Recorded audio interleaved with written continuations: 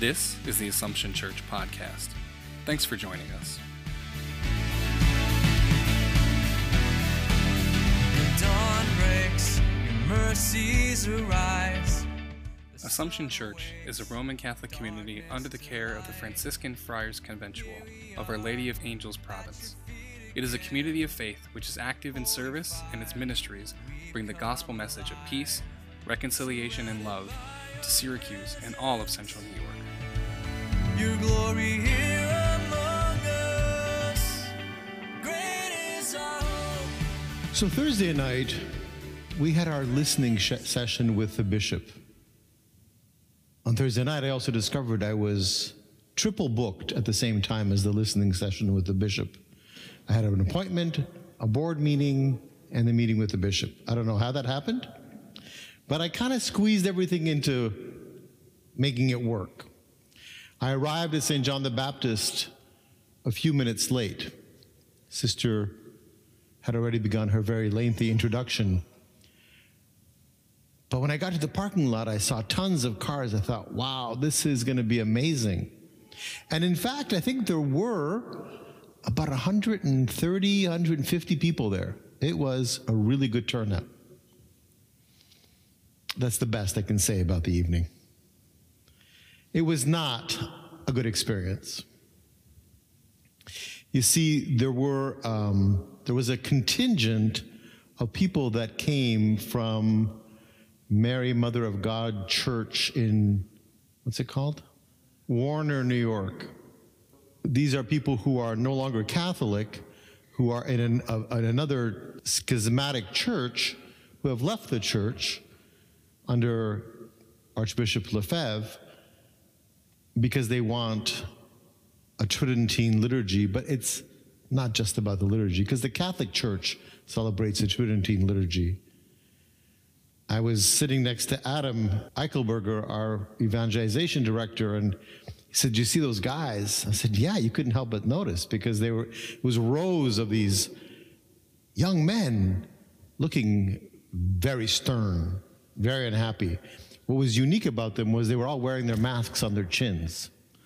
So their face and nose were uncovered. It was like, make me put my mask on, you know? This kind of angry look. And I thought, okay, we advertise this listening session as an opportunity for everyone to speak and to be heard. And we don't do that just to people that agree with us, right? It's got to be for everyone. And so they are welcome. Non-Catholics were welcome to this thing. But they kind of dominated the speaking. Now, I got to say, I wish more of our parishioners would have spoken up, but most said, well, we were here for active listening. Well, the bishop was the one who was doing the active listening. We were supposed to be doing the talking. That's another issue. Perhaps we've been taught too much to listen and not speak in church. Now, at the end, I didn't know what to think, because many of the speakers from this group spoke from the heart and spoke about their pain and their struggle with the church. And what they said made me very uncomfortable. And so later on, I went home and I thought to myself, okay, I've got two choices. I'm either going to take a really nice hot bubble bath, or I'm going to take an entire bottle of scotch. So I went for the bubble bath. And I sat there and I thought, what is it that makes me so uncomfortable? Because, you know, prophets who speak the truth are not always accepted, right? So over here in our church, on the tops of the pillars, the first set, you've got the nameplates, and above them you have the different prophets. So right here is Jeremiah, over here is Isaiah, some of the big is Ezekiel. And they weren't always accepted because they spoke the truth, even when it was inconvenient. It made people uncomfortable and often led to their persecution. But what did the prophets preach in God's name? Most of the time, it was a message where God was asking his people to broaden their hearts, to be more loving, more accepting, to think bigger than their small-minded view of what God was about. Most of the time, it was telling the people that God did not want any more bloody sacrifices, rituals, big shows, but rather God wanted their hearts. God wanted their love. God wanted their lives to be dedicated to him.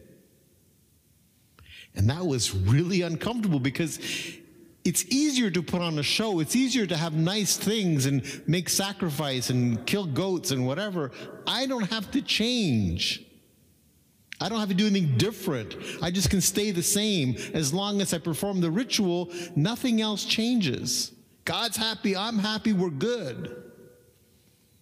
And that's not what God wants of us. He wants us to change from the inside out. And so many of our prophets that are here lining these columns did that over and over again.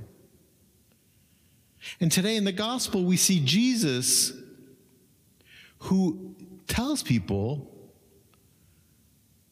the lame will walk, the blind will see, the sick will be cured. He's telling them, he's giving them a vision that is so bright and so beautiful. And he says, and this begins in me, even though you may find it difficult.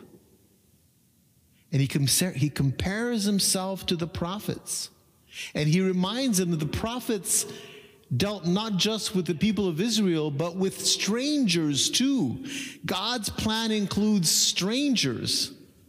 And they were like, what are you talking about? How dare you compare yourself to a prophet? How dare you challenge our view of the world that includes more than just us? We are a closed group. We are a privileged club. It's about us and our God, and that's it. Nobody else is involved. And they got angry, and they wanted to kill Jesus. And they did. So when I reflected on that, I realized, how do we know when someone is speaking a truth to us that makes us uncomfortable, whether it is from God or not from God? Some of the speakers on Thursday night were challenging, but I felt they were challenging me and us to a version of God that is oppressive, a God that wants us to crawl, a God that wants us in pain, to suffer, a God that wants us to grovel for his love. I heard nothing of justice, of mercy, of compassion, of inclusion of people. I know that when God speaks in my heart, it's usually telling me not that I'm not hard enough, but that I'm not kind enough, merciful enough, open enough. And I think as we as a community of faith go forward and as a church try to work with Pope Francis to look at, okay, what is God calling us as a future and as a church on the north side, but in Syracuse and in the world, what vision of the church do we want? Or better yet, what vision of the church do we think God is calling us to? We need to be attentive to what we hear. Is it calling me to be more loving? Is this vision calling me to be more generous? Is it calling me to be more forgiving? Is it calling me to be more Catholic, inclusive of others? So I pray for our church, but I also pray that each one of us will stay focused on God's call. Yes, be open to voices that challenge, but don't be fooled by wolves in sheep's clothing. Stay attentive to that voice of Christ. You cannot be misled by that voice. Follow the one who calls you to be better than you are, bigger than you are, the one who calls you to be more gracious than you are. In that voice, you can always trust. In you our every day becomes eternity. Thanks for listening to the Assumption Church podcast. To listen to more episodes, connect with us in our community, or join us for worship, please visit AssumptionSYR.org. Light of the world alive.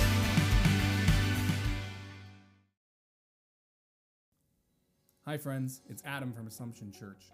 If you like our weekly podcast, I want to invite you to check out Assumption Today, our daily podcast with Friar Robert that's based on the readings and the feasts and celebrations of the church. Episodes are never longer than 3 minutes, and it's a great way to start your day or to wind down in the evening. You can listen by going to anchor.fm/Assumption Today or wherever you get your podcasts. You can also add it to your Alexa smart speaker by saying, "Alexa, open Assumption Today."